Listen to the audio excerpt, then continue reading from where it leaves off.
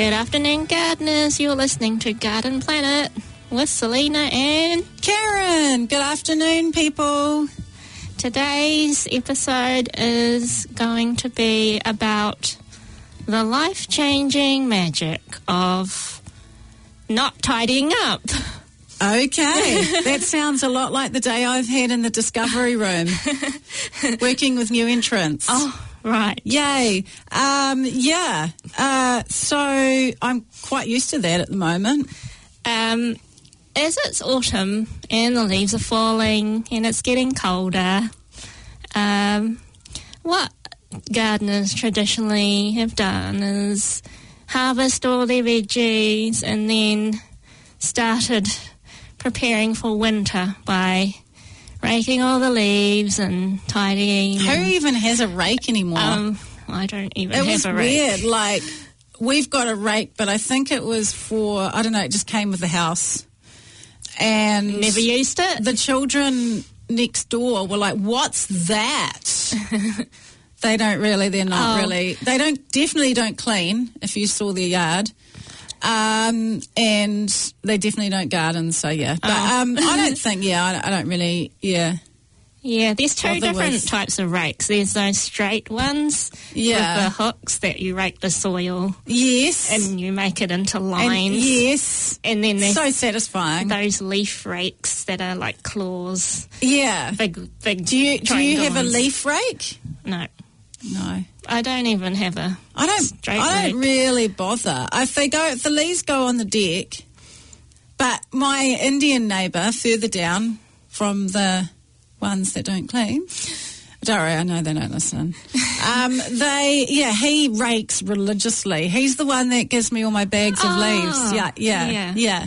Well, we can just talk about the pros and cons of tidying up today. Whether you're a messy like me. Oh, whatever. I saw your garden the other day. It's stunning. Or one of those very particular... I'm pretty sure your dad would not let you get away with a messy garden. Marie Kondo control freaks. Yeah. Okay. There's a few of those around. So how to deal with messy garden, or maybe messy is a good thing. Well, let's explore that a bit. For those of you who don't know who Marie Kondo is, she's a Japanese lady who's written a book called The Life-Changing Magic of Tidying Up. It's been a very popular bestseller. And her thing, and this is to do in Japan where they live in tiny, tiny apartments, that single people were finding it hard to live because they had too much stuff and everything was messy. Only singles? Well, maybe couples as well, but it tended to be singles. I don't know. I don't know, mate. Like, because I know that kids come with a lot of mess. Exactly. Anyway. And so she had this method of how to tidy up by throwing practically everything away. Mm-hmm. And then only keeping things that spark joy. Right. So she'd take every single item in the house or the apartment and you'd look at it and you'd ask yourself the question, does this spark joy? And if it does, you keep it. If it doesn't, it gets chucked away. So this was the method that she claims works for everyone. And a lot of people have testified that it works. But thinking of our gardens, I don't know if that really does work. Are you wanting my opinion on that? Well, you know how Japanese have their Zen gardens and they're very neat and tidy, but they take lots and lots of maintenance. So I know that when I gardened for a contractor company and I said, oh, why aren't we looking after any Japanese gardens? That would be nice to look after and garden there. And they said, oh, no, they were way too much maintenance. Right. It was like every day you had to be clipping or raking the what do you call it, the gravel. And shaping everything I into suggested back in the day when we had the Waitakere City Council. Yes. And they put out a notice saying, any ideas for gardens for their new sort of office block that's there in Henderson. And I sent in an idea saying, I think a Japanese garden would be, splendid. And then, they put in a Japanese garden. So I don't know if I was, the only one that, put in my thoughts. But they did it. Yeah. And I was and I happened to just be, biking around there with my son on the back of the bike. And I was like, oh, they actually did it. They did. Oh, that's cool. It was beautiful. But I think they've sort of arranged it, not so much gravel. They've done a water feature. You can jump on the blocks in between. Yeah. And instead of sort of bonsai type trees or what are the Japanese like to use, a lot of maple and miniature. They don't seem to have done that. They've done a lot more sort of tussocky, sort of made it kind of Kiwi-ised. Yeah. Yeah. Well, when the council sort of amalgamated and then there weren't so much maintenance workers, that garden got shifted. Oh, right, the Henderson one? Yeah, to Western Springs. Oh. So they're looking after it over there now. So what's at the... I'm not sure because... I must go and re-investigate. Must go and investigate because it apparently costs too much to maintain it. Oh, okay. They weren't looking after it. I didn't think of that at the time because I didn't really know much about gardening, and I do know, but I mean, your garden, I saw it the other day when I went to drop off those leaves, and it's real tidy. The lawns are really nice and tidy, straight lines. The hedges are always done, but then your dad. He does a lot of that, doesn't he? Well, puts a lot of time and effort into it. He mows, so a lot of it is due to his mowing and clipping skills. Yeah, and he's retired and he enjoys it. Yeah. And he's got the time and the will. Yeah. That's not the case for a lot of people. No. A lot of people don't have the time. A lot of people don't have the energy. And some people just aren't plain interested in having a... Yeah. I think... Our section's easier because it's flattish. And it's, true. So if you're on a slope, it can be a bit more difficult. True. And he's always mowed and is very happy to clip. But I don't know if it's a generalisation, but men seem to be more into straight lines and... Well, Pierre, my hubby, said his dad was a big fan of the lawn. Yeah. And it was his domain. And he would spend hours, out there and, after work he'd be trimming away and, making sure there were no weeds in the lawn. That was his gig. Yeah. So, yeah, mate, I definitely think it does, it seems to be sort of the man of the house, or certainly was. Yeah. My dad was the one that usually did the lawns. Yeah. When I was growing up, so. Yeah. I think it goes down to some garden styles. With lawns, they're not a feature of a lot of other style of gardens.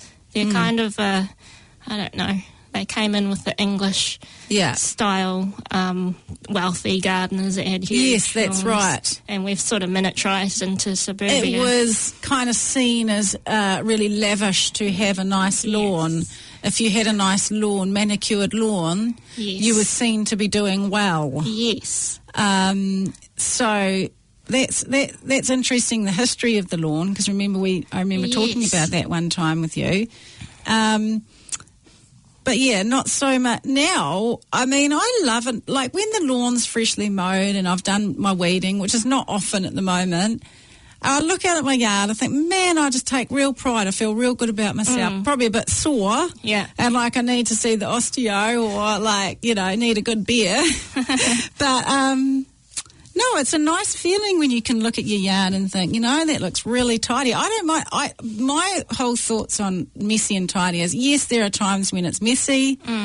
it's autumn, or I'm busy, or I'm sick, or I'm whatever, and I don't have time for that. And then, so I just don't really look at it. And then there are times when it's looking a lot better. And I kind of just roll with it, but I don't get too hung up on it. Okay. Well, maybe I'll give some tips on lawn maintenance for those interested. I mean, the thing about lawns is, and you're lucky because you've got a dedicated lawnmower at your house, okay? We don't at mine. And they always seem to come about like when you need to mow at the time when there's so much going on. Yeah. Like this weekend, Pierre goes, "Oh, the lawns need doing," and I'm just like, on top really? of everything else. It always seems to just come at a time and it's like, no. Oh, well. Anyway, what's your work? I'm interested to hear what have you got? Well, don't mow when it's wet. I mean, it's a waste of time, I reckon. Yeah. Because I know that some contractors, they just mow whenever the weather because they have to. Well, I don't think it's very good for your lawnmower as well to be mowing. It's not good for your lawnmower and not good. I mean, it leaves a mess because you're stepping on wet grass and, it just sort of... Yeah, and then it's really heavy to, cart around with the catcher and stuff. Yeah. Did you used to have to do that when you were doing your, rain, hail or shine? Yeah. We'd wait for gaps in the Auckland weather would go sunny, rainy. Yeah. And we'd go, let's get the lawns done. So some tips if you're looking after the lawn, keep your mower setting on a bit higher. Mm-hmm. So you can let your lawn grow a bit more. But if it's getting too high, you just cut it. And you could cut it twice rather than cut it all at once. No thanks. But then you'll leave lots of... You don't cut lawns, mate. You've seen my property. You leave lots of long clippings, like when you don't have the catcher, and that leaves lots more mess for you on the lawn as your mulch. I just put it in. I don't know how you mow, but I put it in the catcher. Okay. And then compost it or use it as mulch. Okay. I don't because if I left the clippings, especially down the front part that's exposed, my neighbour already gets upset if I leave Oh, okay. Yeah. She's like, it's blowing all over the driveway. Well, depends on how you mow, whether you use catcher or not. We didn't used to use the catcher on some lawns, but we did on others. Oh, yeah. So, yeah. Yeah, depending on the customer. Don't mow when it's wet. Use the clippings in the compost. But for gardeners, you might even want to try just not mowing at all. Ideally, I would love to do that, but I don't think the husband would be, Oh dear. But I'll talk about... He's a bit too prim and proper for that. Some of the benefits of leaving everything uncut. How about that? Okay. I mean, just to think about... I've talked about what we call that let your lawn grow session. Yes. I just wanted to reiterate. Growing wild. Growing wild. Well, they call it... I found out it was called, the bedhead garden. Oh, okay. I think it's got a few names. Messy gardens, wild gardens, bedhead gardens. And some of the pros why you would do that. I mean, why? Why would you do that? Because it's awesome? Because you're lazy? No. No. Well, it's actually very good for wildlife. Yeah. And beneficial insects can overwinter because you're leaving all the seed heads and all the everything to dry off, and then they have a habitat to live in over the winter, and they can feed, and also the birds as well. So, we've got some neighbours on the corner. I won't mention their ethnicity, but they let their lawns grow wild, wild gardening, and the other neighbours, what a mess. And I think it looks quite beautiful. Yeah. Sometimes it gets up to, I'm not joking, 2 feet, maybe more. Wow. And then they bring out, what is it? You should know this. Slice? Yeah, there's some sort of, a lawnmower won't do it. Yeah. And then it can make hay. Literally they could. And they'll do it like maybe once every couple of months. Oh. Yeah, and it appears like, oh, they've destroyed that lawn because it's all just brown. No, but I'm like, yeah, you just watch, mate. When it dries off, that's actually kind of good for the plants and the animals. Yeah, it's beautiful, waving in the wind like that. Leave it a bit natural. Overwintering insects, lizards, birds, wildlife. At least some places to forage. And if you have problems with pests and things, what happens is they're beneficial insects because they've got that habitat to live in. Come spring, your nasty insects, your pest insects won't be so devastating because the beneficial insects would have, overwintered and got to eat them. Right. So you reckon it brings in more beneficials? Balances the cycle, yeah, I would say. And butterflies, they need habitat as well. So there are benefits to leaving some areas wild. If you really need to tidy up and you're tempted to do it, why not leave it till mid-spring? And then they would have had that winter period to build up again and replenish and just have a rest before you get all busy and until you're clipping and pruning and everything. Okay. Yeah. Yeah. So that's one big benefit of just leaving it for a while. Yeah. And you'll have a rest too. You don't need to get busy until you feel like all your energy come spring. I usually have a big burn up around that time. Yeah. Yeah. So I just do all the pruning, leave it to dry, and then just before it gets too hot, I have a bit of a Yeah. So, burn up in the drum. How are you with leaf blowers? Do you do it? No. I just let the wind fall. That's into my my leaf beds. blower. Yeah. I clean up all the leaves off the deck because, they can be a bit dangerous when they start. Paths and driveways, yes, but not on the beds or the... Yeah. Why? Anywhere Why would you do that? Yeah. Yeah. Well, yeah. You can mow over them and it makes them all into little tiny pieces. Yeah. But other than that, I don't see it's a big problem. And because it makes great mulch again. So use your leaves as mulch. If you don't want them somewhere, you can move them into your other beds. Yes. And blanket your soil. So it doesn't require much to move them, Well, I don't think it does. Well, it's kind of fun. Yeah. I know, but none of this is really like that much of a hassle, but then people still aren't doing it. I know I'm not. Neglect central at my house right now. No. I just let the leaves fall. But embarrassing. Yeah. If you're into designing gardens, a good way to demarcate a space is what permaculture does, is it divides them into zones. So as you go away from your house or habitat area, it just gets wilder. Oh, right. So you're not going into those spaces as much, so they can be left just to go for it. Yeah. And sort of... You only really need to do the real tidy-ups like in your courtyard area or where you're walking a lot and you're paying more attention. So don't make it hard for yourself by any means. I mean... We're not like trying to make a rod for your back when you garden. No.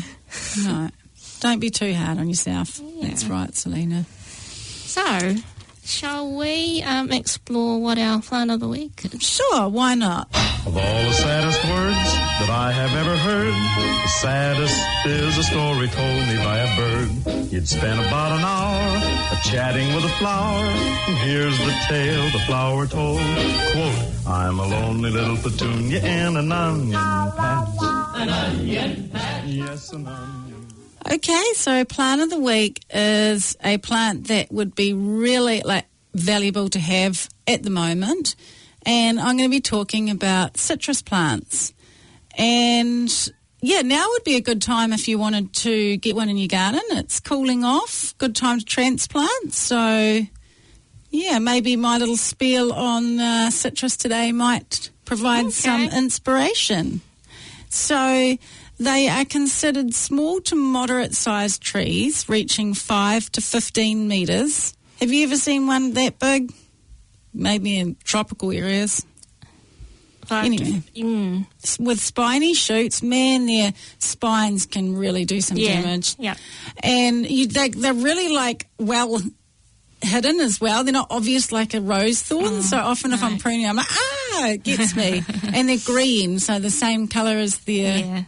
Yeah. That's not a leaf. And so they have lovely flowers, 2 to 4 centimetres in diameter, with 5 white petals and numerous stamens. They are often very strongly scented due to the presence of essential oil glands. And here is a fun fact alert. Did you know that citrus fruit evolved over, they reckon, about 15 million years ago from small edible berries? I imagine they would have been maybe sharp-tasting berries. Yeah, so they started off as a small I can't imagine them as fruit. berries.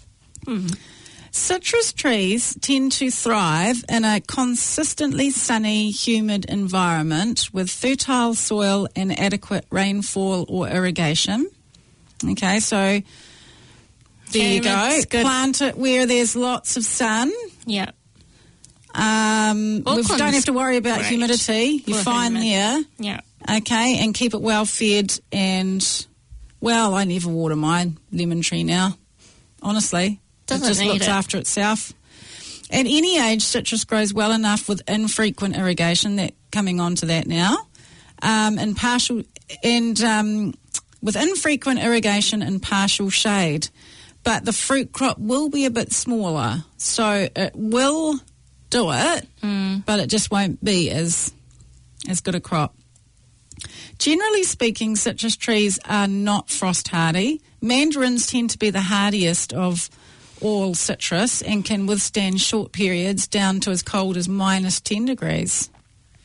I always remember going out in frost in bare feet when I was a kid, out living on the farm and grabbing a mandarin in the morning before school. Yeah. It was quite beautiful, actually.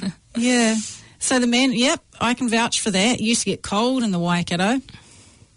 Citrus trees will hybridize very readily. So all commercial citrus cultivation use trees produced by grafting the desired fruiting cultivars onto rootstocks. And these are usually selected for disease resistance and hardiness. So if you go to your local shop and you think, yep, Karyn's totally inspired me on doing it, don't worry, they'll have all that sorted out for you. Fun fact alert coming up. Sweet lemon and sweet lime refer to a diverse group of citrus hybrids. These contain low acid pulp and juice. Okay. And it's kind of like, I think you can get sour oranges too. Oh, all right. And did you know that there are many kinds and hybrids of mandarins, including tangerines and clementines? It's a hybrid of... Yeah, all sorts. Yep. So a mature fruit is one that has completed its growth phase, but ripening refers to the changes that occur within the fruit once it's mature and until decay sets in. These changes usually involve starches converting to sugars and a decrease in acids. Interestingly, once a citrus fruit is separated from the tree, they do not increase in sweetness or continue to ripen. Okay. So don't bother. Don't go, I'll put it in the pantry. It's just going to start decaying and then, going soft. So leave them on the tree? As long as you can until you need to eat them. Yeah. Yeah. The colour of citrus fruits only develops in climates with a diurnal winter. That means where you've got distinct temperature differences. Okay. So in tropical areas you don't get that. They literally don't have a winter. So in those climates, citrus fruits remain green right up until maturity. Oh, really? Hence the tropical green-orange. What? With oranges, though, speaking of which, Colour cannot be used as an indicator of ripeness because sometimes the rinds turn orange long before the oranges are ready to eat. You sort of have to squeeze them a bit. Tasting them is pretty much the simplest way to know. Yeah. Citrus plants are mostly liable to infestation by aphids. Yep, can vouch for that. Whitefly. Yep. And scale insects. Also important are the viral infections to which some of these ectoparasites serve as vectors, such as the aphid-transmitted citrus tristeza virus, which, if left unchecked, is devastating to citrus plantations. Do you understand what I mean by that? So basically, the bugs carry this virus. So even if you get rid of the bugs, like the aphids, for instance, they'll pass on that virus still. Yeah, real pain, man. Apparently it's a real big problem for citrus growers. Most citrus trees can weather an insect infestation. I can vouch for that. Although the new leaves may be unsightly to some. Okay. Not new leaves, the dead leaves. Yeah. And do you have any why I wrote new tips on that? So I kind of just, I did an experiment on this and I thought, you know what, the whitefly's back in town, and I thought I'm just going to see, my tree's pretty robust and it always produces, so I thought I'm just going to watch and see what happens with this. Whole tree was covered. Yeah. And it still fruited beautifully, and yes, it could have looked a little bit better, but the leaves didn't drop off. It survived. It survived it with no interaction. I was stoked. Okay. And I've got a tree full of lemons. Oh. So, I mean, it depends on the health of your plant, that. What I've done is neem granules just around the drip line. Yeah. And it seems to, cut it. As we kind of shared before, it doesn't kill all the pests, but it controls the population. Yeah. And then they get resistant to those sucking insects. And also, I tried neem on my lemon tree that had scale on it and got rid of all the scale. Wow. Or it didn't, miracle drug. It went back to healthy. So definitely recommend neem. The neem granules. Oh, I would recommend nothing. But I mean, I know my tree. I know. Yeah. I thought, you know what, I'm going to see how it goes. So I took action. And then I could be seriously have had major regrets with that if it had survived. Damn it! I knew I should have named it. Yeah. Well, you can't really go wrong with neem. It's not going to harm your plant. Yeah. So it's not going to...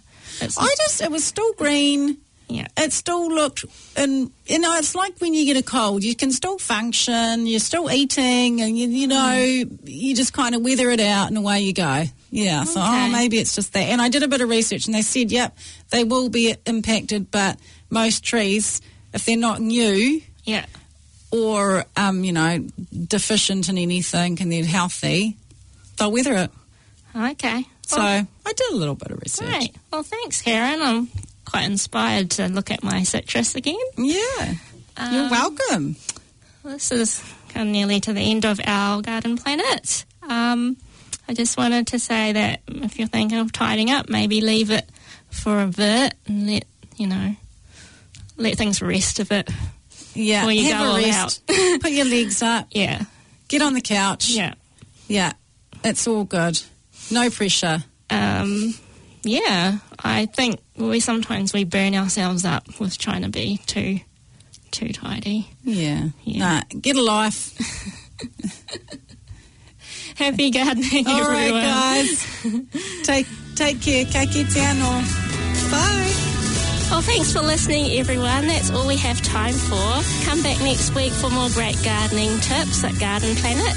You can find us on Facebook, on our Garden Planet Facebook page, or email us at gardenplanetfm@gmail.com if you want to ask us anything about gardening. Happy gardening, everyone, and we'll be back next week.